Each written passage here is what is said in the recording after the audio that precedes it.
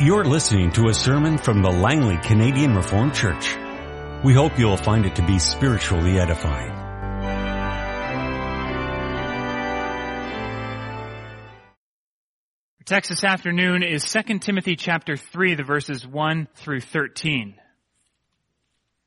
But mark this, there will be terrible times in the last days. People will be lovers of themselves, lovers of money, boastful, proud, abusive, disobedient to their parents, ungrateful, unholy, without love, unforgiving, slanderous, without self-control, brutal, not lovers of the good, treacherous, rash, conceited, lovers of pleasure rather than lovers of God, having a form of godliness but denying its power. Have nothing to do with them. They are the kind who worm their way into homes and gain control over weak-willed women who are loaded down with sins and are swayed by all kinds of evil desires, always learning but never able to acknowledge the truth. Just as Jannes and Jambres opposed Moses, so also these men oppose the truth, men of depraved minds, who as far as the faith is concerned are rejected. But they will not get very far because, as in the case of those men, their folly will be clear to everyone. You, however, know all about my teaching, my way of life, my purpose, faith, patience, love, endurance, persecutions, sufferings, what kinds of things happened to me in Antioch, Iconium, and Lystra, the persecutions I endured. Yet the Lord rescued me from all of them. In fact, everyone who wants to live a godly life in Christ Jesus will be persecuted, while evil men and impostors will go from bad to worse, deceiving and being deceived. Our text this afternoon is 2 Timothy chapter 3, the verses 14 through 17.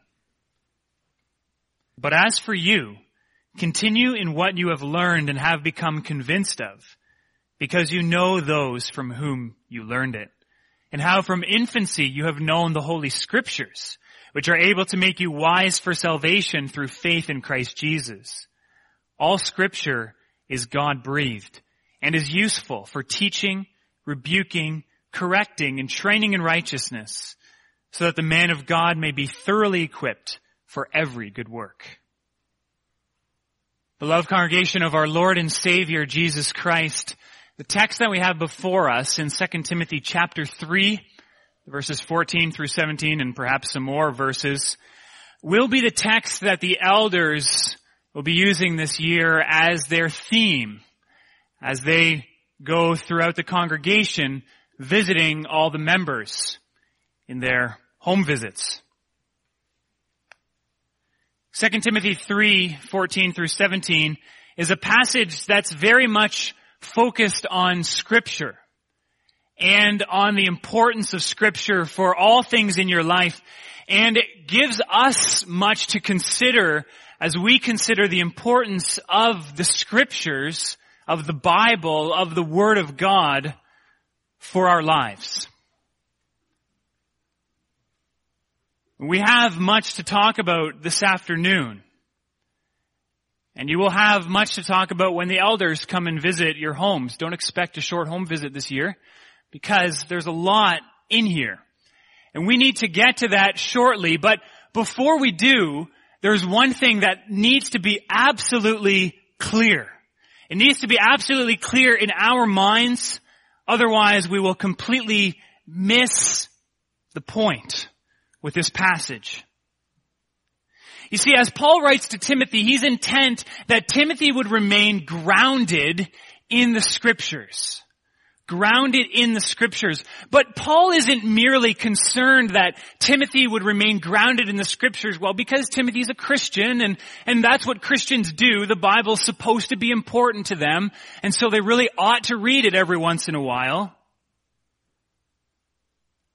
It's fairly easy to slip into that mentality, that where the Bible is just something that we think is important because a lot of people have told us that it's important, and we kind of know that it should be a big part of our lives because we're Christians after all, and the Bible tells us about Christ. But in fact, it's far more urgent, far more serious than that. Paul's urging Timothy to remain grounded and to grow in the scriptures because it is vitally and urgently necessary. If he doesn't remain grounded in the scriptures, then he's no good to Jesus Christ and to his kingdom. If he doesn't remain grounded in the scriptures, he will get caught up with the false teachers, with the womanizers, with the exploiters who are going around in the church in those days and taking advantage of people. If he doesn't remain rooted in scriptures, he will be described as in the beginning of chapter 3, lovers of themselves, lovers of money, boastful, proud, abusive, and goes on in a very long list of vices.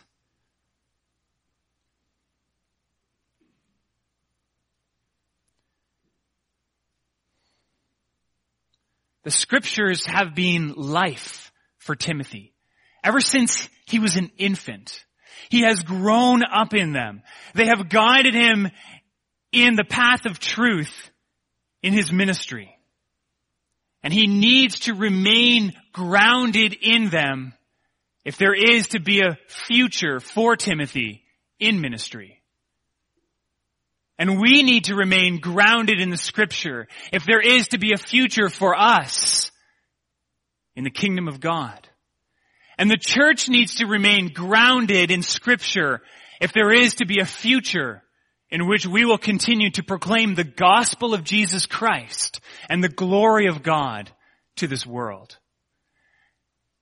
And so this text and this sermon, and this year's home visits, it's not just about giving you a gentle nudge in the right direction, just reminding you Scripture's fairly important. Make sure you don't lose that one. No, this is vitally and urgently important for all of us, lest we perish. We are called to serve God in a challenging world. There are many challenges that face us. And so the way to meet the challenges that this world brings us is to grow in the Holy Scriptures.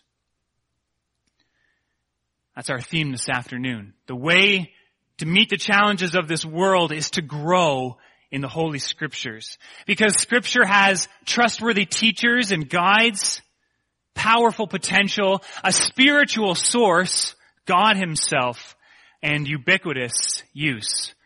More on what the word ubiquitous means when we get there. So first of all, Scripture has trustworthy teachers. And as you can tell from our reading, especially the verses 6 through 9, there are a lot of untrustworthy teachers going around in the church in these days. Paul mentions them in 1 Timothy, 2 Timothy, Titus, Peter, 2 Peter, especially Jude, mentions these false teachers who are going around in the church, who are taking advantage of people, who are preaching false doctrines, who are leading people astray, who are taking their money, who are making a mess of the gospel of Jesus Christ as it goes out into the world. These sorts of people are all around Timothy, and no doubt some of these people are actually fairly close to him. That's who Paul's warning against. He's warning against people within the church who stand up against the gospel of Jesus Christ. And so Timothy has to be on his guard. And how is he going to navigate through this sea of false teachers? Well, Timothy, Paul reminds him, has had good role models. People who have modeled with the integrity of their lives, the integrity of Scripture. Their lives have been living testimony of what Scripture says and of what they have taught about the Scriptures and the Holy Gospel. And Paul urges Timothy, hang on to those trustworthy teachers like a rope to an anchor in a sea of false teachers and hypocrites and philanderers. You see, Paul has been one of these teachers for Timothy. He has very intentionally been this for Timothy as well as for others. You can think of 1 Corinthians 4 when the Apostle Paul said to the church at Corinth, "Therefore I urge you to imitate me." Paul wasn't afraid to say that to them. "I urge you to imitate me for the reason I'm sending to you Timothy, my son whom I love, who is faithful. For this reason I'm sending you Timothy, my son who I love, who is faithful in the Lord. He will remind you of my way of life in Christ Jesus, which agrees with what I teach everywhere in every church." Paul says, look to my example because I have been serving Jesus Christ. As he says in 1 Corinthians chapter 11, follow my example as I follow the example of Christ himself. But Timothy's example of godliness, in fact, preceded even Paul. His mother Eunice and grandmother Lois, who are mentioned at the beginning of the book, left Timothy with a legacy of faith and godliness. This legacy has been passed down through the generations, rightly and well. From infancy, Timothy has been guided by the godly example of sincere servants of God. And so Paul says, don't forget the good models that you have had in your life. Now, Paul is just mentioning that to Timothy as a fact, but we can certainly draw application from this. And the first one, of course, right in front of us is that we would draw from and appreciate and thank the Lord for good and godly role models in our lives. And to remember them. Don't forget their example and to learn from them. Paul said, learn from me, imitate me as I imitate Christ. Certainly we can imitate godly servants of Jesus Christ in our lives. We can seek out people who are on the same journey as us, serving the Lord Jesus Christ, but are ahead of us, have learned already many things on the journey of life. We can seek to learn from them. Learn from their example of bringing together sound doctrine and a godly life. See how they put that together in all of their interactions. And thank the Lord for your parents and for others who have modeled by their lives Christian love and service to you, even from your infancy. So that's definitely one application from this. There's the flip side, however, as well, and that is to be a good role model to others. We all need to realize that our lives, the way that we live our lives, everything that we do, the integrity with which we live and face the challenges of this world, it really matters. It really, truly matters. Not only to ourselves, but also to others, especially those whom God has put under us, whom He's given us authority over. If I were to ask any teacher or parent, employer, do you want to positively impact your children, your students, your employees? Do you want to impact their lives in a really powerful and positive way? Of course they would say, yes, I do. Of course I do. Well, a good example, the way that you live your life, the way that you serve Jesus Christ with integrity, is one of the very best things that you can give to them. It's been said, if you want to be a leader, you have to be on the journey yourself. Imagine a path. Life is a path. We're all on this journey. We're all following the Lord Jesus Christ. Well, if you want to be a leader for others on this journey, you need to be on the path yourself. Your integrity matters. You have to walk in the way of Jesus Christ Himself if you have any hope of leading others to Him. Especially mothers can think of the example of Lois and Eunice. Mothering isn't the most glamorous job in the world. Think of what the Apostle Paul says about the example that Timothy had in his mother and grandmother. And think of the profound impact that the Lord is using you to have on your children. And so Timothy was urged to seek out trustworthy teachers among this sea of false teachers and untrustworthy people. Hang on to the ones that you know are trustworthy because you've seen their faith in action. But there's more as we move to the powerful potential. Timothy has learned from the examples in his life, but if you go deeper, there's a common source for all of these godly examples. In fact, the most significant thing certainly that these respected teachers and respectable teachers have passed on is a love and respect for God's Word. Timothy was hanging on to them like an anchor in stormy seas, but the anchor that they were holding on to themselves was Scripture. That was their guide. That's why Paul continues, you've learned. Continue in what you've learned and have become convinced of. You know those from whom you've learned it, and how from infancy you've known the Holy Scriptures. You know the source of their life as well, which are able to make you wise for salvation in Jesus Christ. So yes, character matters. But character matters because it's a confirmation of the truth on which that character is built. It's a confirmation of the unchanging truths of God's Word and the power of God's Word to transform lives. And so the real power for meeting the challenges that face us in this world, the challenges that face the church, is Scripture itself. Because as Paul says, Scripture has the power. Scripture is able to make you wise for salvation through faith in Christ Jesus. What does that mean? Wise for salvation. Well, probably helpful if we break it up and look at it in parts. And I think it will be helpful, in fact, to start at the end and work our way backwards. So first, let's consider salvation through faith in Christ Jesus. That's the message of Scripture. Salvation through faith in Christ Jesus. Paul is saying this message of Scripture is crucial to meeting the challenges of the world.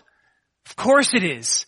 This is the message of how God is reconciling the world to Himself, and calling His people out of the world, and in fact, renewing and restoring the whole world through the gospel of Jesus Christ.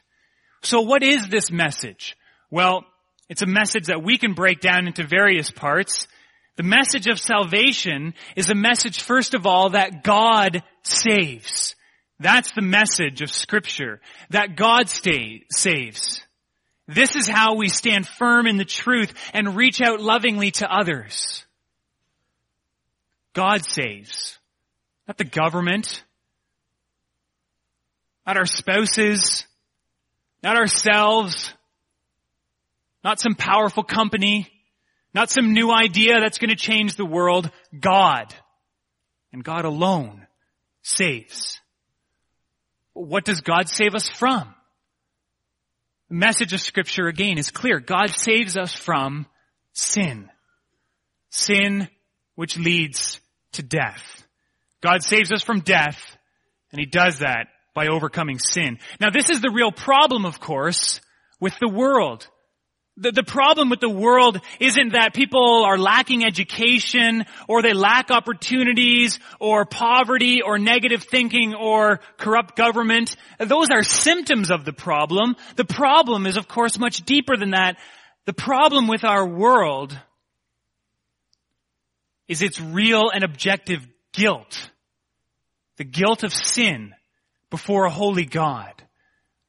A world which has rejected God, has rebelled against Him, and has gone its own way. So the Bible reveals a message that God is a God who saves. And He saves this world from sin leading to death. How does He accomplish this? Through Jesus Christ.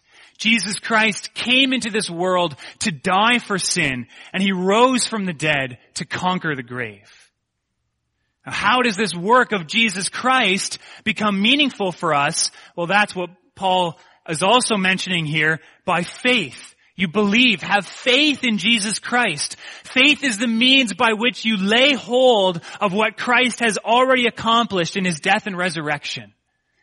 And when you lay hold of what Christ has done for you in his death and resurrection,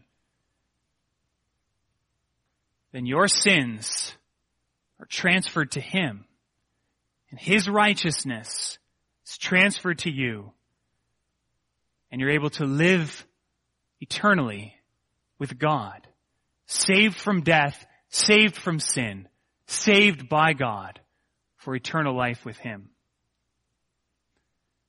That's the message of salvation through faith in Jesus Christ. That's the message that Scripture unanimously teaches. But it doesn't just teach it, Paul says. It makes us wise for salvation. So that's the first part.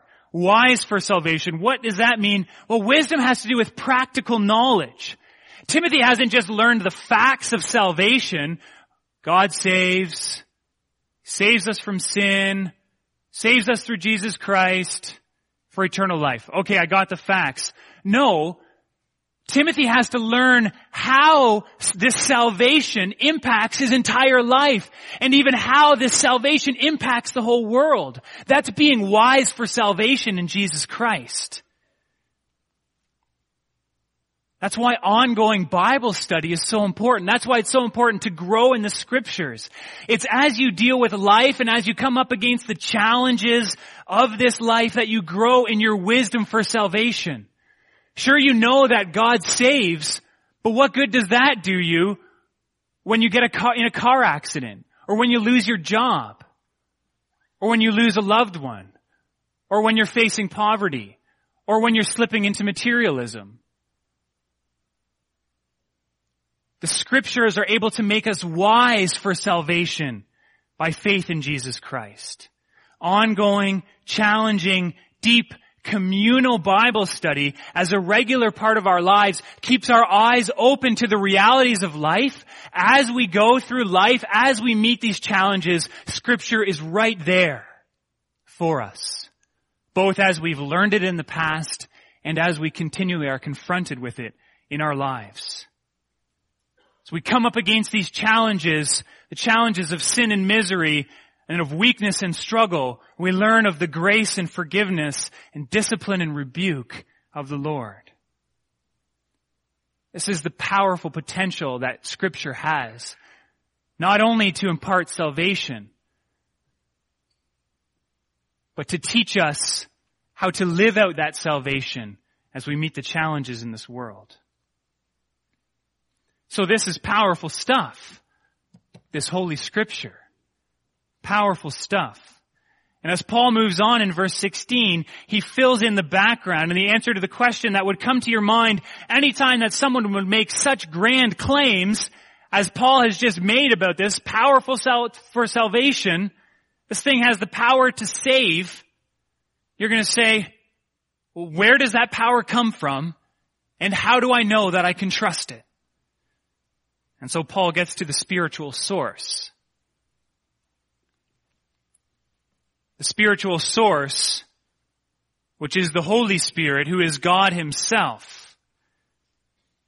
And so the source of Scripture is nothing less, is no one less than God himself. As Paul says, all Scripture is God-breathed and is useful, but we'll consider that later. This is why you can trust Scripture, because it's God's Word. It's God-breathed. God has spoken out all of these words in Scripture before us. What does this mean, that Scripture is God-breathed? Well, it means most of all that God is the ultimate author. Yes, he has worked through many human authors over much time in the creation of the Scriptures. And Paul, of course, is talking about the Old Testament at this point. But the church very quickly recognized the authority that the apostles had through Jesus Christ. And so the New Testament also we can speak of as Scripture. But God is the ultimate author of this Scripture. He has worked through all the biblical authors to ensure that every word of the Bible is a word that came from him. Now, of course, we have translations and we have old documents, and there's some work that's involved with that. But we are able to read the Word of God, the Word that God intentionally has passed on to us for our good. It also means that this Scripture is infallible. That means it cannot deceive. That's the root of that fallible part of the word. It will not deceive. It will not err. All scripture from beginning to end is dependable and trustworthy in what it says. You can stake your life on this. Let this be your anchor. It will not let you down. It does not err. It is true in its totality and in its parts. Scripture being God-breathed means, as the Reformers emphasized, 4 things. It means it's authoritative, it's necessary, it's sufficient, and it's clear. It's authoritative. Scripture, the authority that Scripture comes to our lives with, is the very authority of God himself, because this is God's Word. You cannot just ignore this and say, I don't need to believe it. If you confess to serve God, the true God who has revealed himself in Scripture, then you must also recognize that this Word is authoritative for all aspects of your life and of your doctrine. So it's authoritative. It's also necessary. It's through his Word that God creates faith, builds the church, guides us in life. Scripture is absolutely necessary for serving the Lord. We cannot do without it. Scripture is also sufficient. That means that Scripture is essentially all we need for life and godliness. We don't need the Pope or some other person who claims to have revelation from God. We don't need the insights of philosophy. We don't need visions. We have the Word of God, and that's sufficient for all that we need for life and godliness. And finally, it's clear. Now, that's not to say that every passage is equally clear, that you immediately understand what every passage is talking about. But it means that the message of salvation by faith alone, in Christ alone, by grace alone, is clearly and easily understood by all who would humble themselves under this word. If you come to Scripture humbly and honestly, the message of salvation through Christ cannot escape you. And the consequence is that you need to repent of your sins and turn to him in faith will stare you right in the face. You cannot ignore it. Scripture is clear. And there's a lot more that we could say about Scripture being God-breathed, but really this is the point. What Paul's saying to Timothy is that while Timothy has received Scripture, has been taught Scripture by faithful teachers, even more he has received these words from God himself. And so with all of these false teachers and false doctrines around him, he has an anchor. He has a rock. He has a solid foundation. And that's the Word of God. The very Word of God himself. And so, Paul finally goes on to tell Timothy that Scripture is useful. It's useful. In this spiritual battle that Timothy's in, it's not some big unwieldy club when all he needs is a nimble dagger, nor is it just a short-range dagger when what he really needs is a big oversized club. No, Scripture is useful for all situations. That's what Paul is saying. Scripture is eminently useful. Scripture is, you might say, ubiquitously useful. That word ubiquitous means widespread or varied or universal. It's useful for all things in life. Scripture is useful and it needs to be put into use. It's your life's toolbox that contains all that you need serving the Lord Jesus Christ. It's your roadmap on the road of life. It's your weapon in the fight against sin and evil. It's your manual for relationships, for caregiving, for working. Most of all, it's the revelation of God himself. It's where God reveals himself to us that we might understand more about him. Now, Paul refers to 4 functions specifically that Scripture has, 4 uses. And notice how these 4 functions line up with the significant challenges that the church faces. First of all, it's useful for teaching. For filling our minds with good content and wisdom. Teaching is so important. And these pastoral letters, 2 Timothy, 1 Timothy, Titus, in those letters, Paul is very intent on telling these men to continue teaching others about the gospel, continue teaching others about the Scriptures. Because teaching is essential for the life of the church. These things need to be passed on from generation to generation. Now, why is that? Well, it's because our minds are like sponges. As human beings, our minds are like sponges. We will learn. We're going to learn something. The question is, for each one of us, what? What are we going to learn? Scripture is useful for filling our minds with the good things of God and his world, of grace and salvation, of life in Jesus Christ and obedience. Scripture is useful for filling our minds with things that are useful.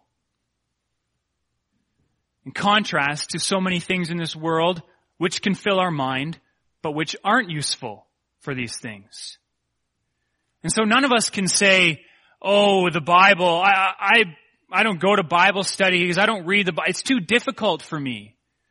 It's too much for me to learn. I'm just a simple person. I need simple things. Or I can't read the Bible for myself. I need to turn to some popular author or something like that to teach me what the Bible says. No, we all can come to Scripture and can learn from it.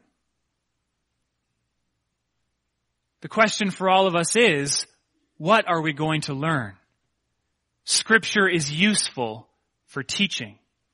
Second, it's useful for rebuking. And this, of course, makes our world today, our culture, cringe. Who likes rebukes? We don't like those kind of things. But the reality of life in this world and life in the church and life everywhere is that you and I are not always walking on the path that we ought to be walking. That's one of the challenges that faces the church. It's full of sinful people. And that's one of the challenges that faces the church in the world. It's full of sinful people as well. We're not always walking on the path that we ought to be walking. And what ought to be done to us when we're straying from that path? We ought to be rebuked. Someone ought to say, you shouldn't be doing that. You shouldn't believe that. You shouldn't live that way. That's not how God has taught us to live. That's not what God has revealed to us in his Scriptures. We need to be rebuked. We need to be told that's wrong. You need to turn and head back. Scripture is useful for rebuking us. Scripture shows us the path so that we can recognize when we stray from it. Third, Scripture is useful for correcting. So rebuking has to do with how you're living your life. Correcting has to do with what you believe. And it's the same way for what you believe. And bad doctrine, too, is a reality in this world. So how do we correct it? By examining and testing all doctrine in light of Scripture. And so if we disagree, what we need to do is get together and look at God's Word and see what God's Word has to say about a particular doctrine or a particular point. In the church, there's lots of potential for conflict, disagreement, and arguments. But in all of them, what needs to be central is Scripture. We need to allow ourselves to be guided by Scripture so that we can be guided in the way of truth.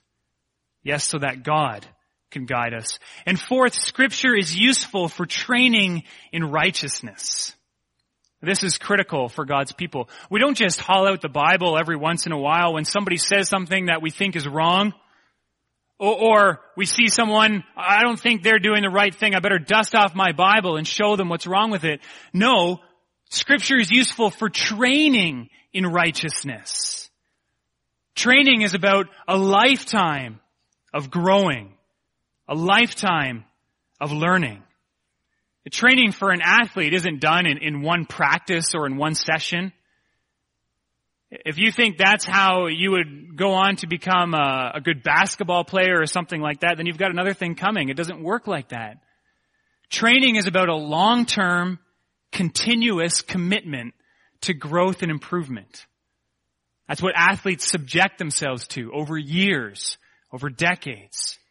Slowly their body is transformed, their mind, so that they become effective in the sport that they play. Well, so too with us. Slowly, as we constantly are engaged in Scripture, reading it, studying it, learning from it, speaking to others about it, we are being transformed into effective servants of God. Scripture is useful. It is useful. We need to put it to use. Let your Bible be well used. Put Scripture to work in your life by attending to it daily, studying it daily, gathering together with others weekly to study God's Word.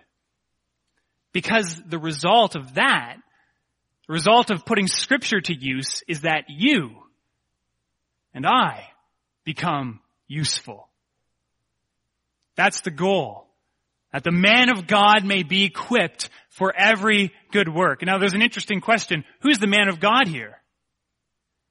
Who's the man of God? At first you would say, well, that must be Timothy. He's the man of God. He's the minister there in Ephesus.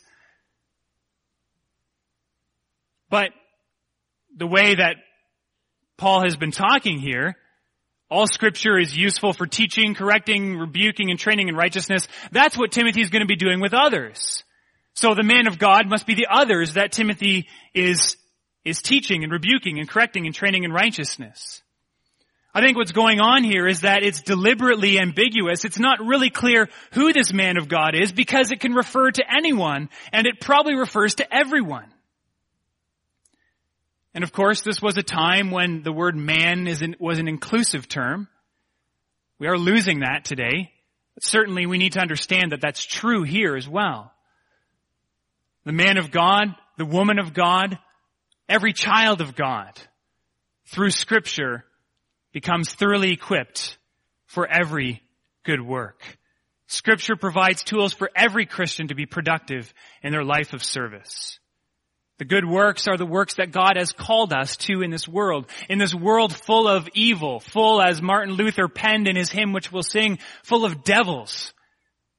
Good works are ones that are done that are pleasing to God, which seek to strengthen and build up His kingdom, which bring Him glory in this world. And the usefulness of the person that's trained by Scripture, it doesn't end at any one time. Notice what Paul said to Timothy, from infancy. From infancy, it didn't start in high school or something like that. From infancy, the Scriptures have made you wise for salvation. And when does it end? Well, at the end of this letter, Paul, who's in prison, facing death, is going to tell Timothy to bring his scrolls. Bring my scrolls, Timothy, so that I can continue to learn. So that Scripture can continue to teach me from birth until death. That's how long Scripture is useful for us. And so, brothers and sisters, in light of the challenges that we face in this life, many and various that they are, the way to stand firm and to face those challenges is to grow in the Holy Scriptures. And so let us be a congregation that more and more is characterized by a deep love for God's Word. Let us use Scripture faithfully, that we, in turn, might be used by God. Amen. This has been a sermon from the Langley Canadian Reformed Church. For more information, please visit us on the web at www.langleycanrc.org.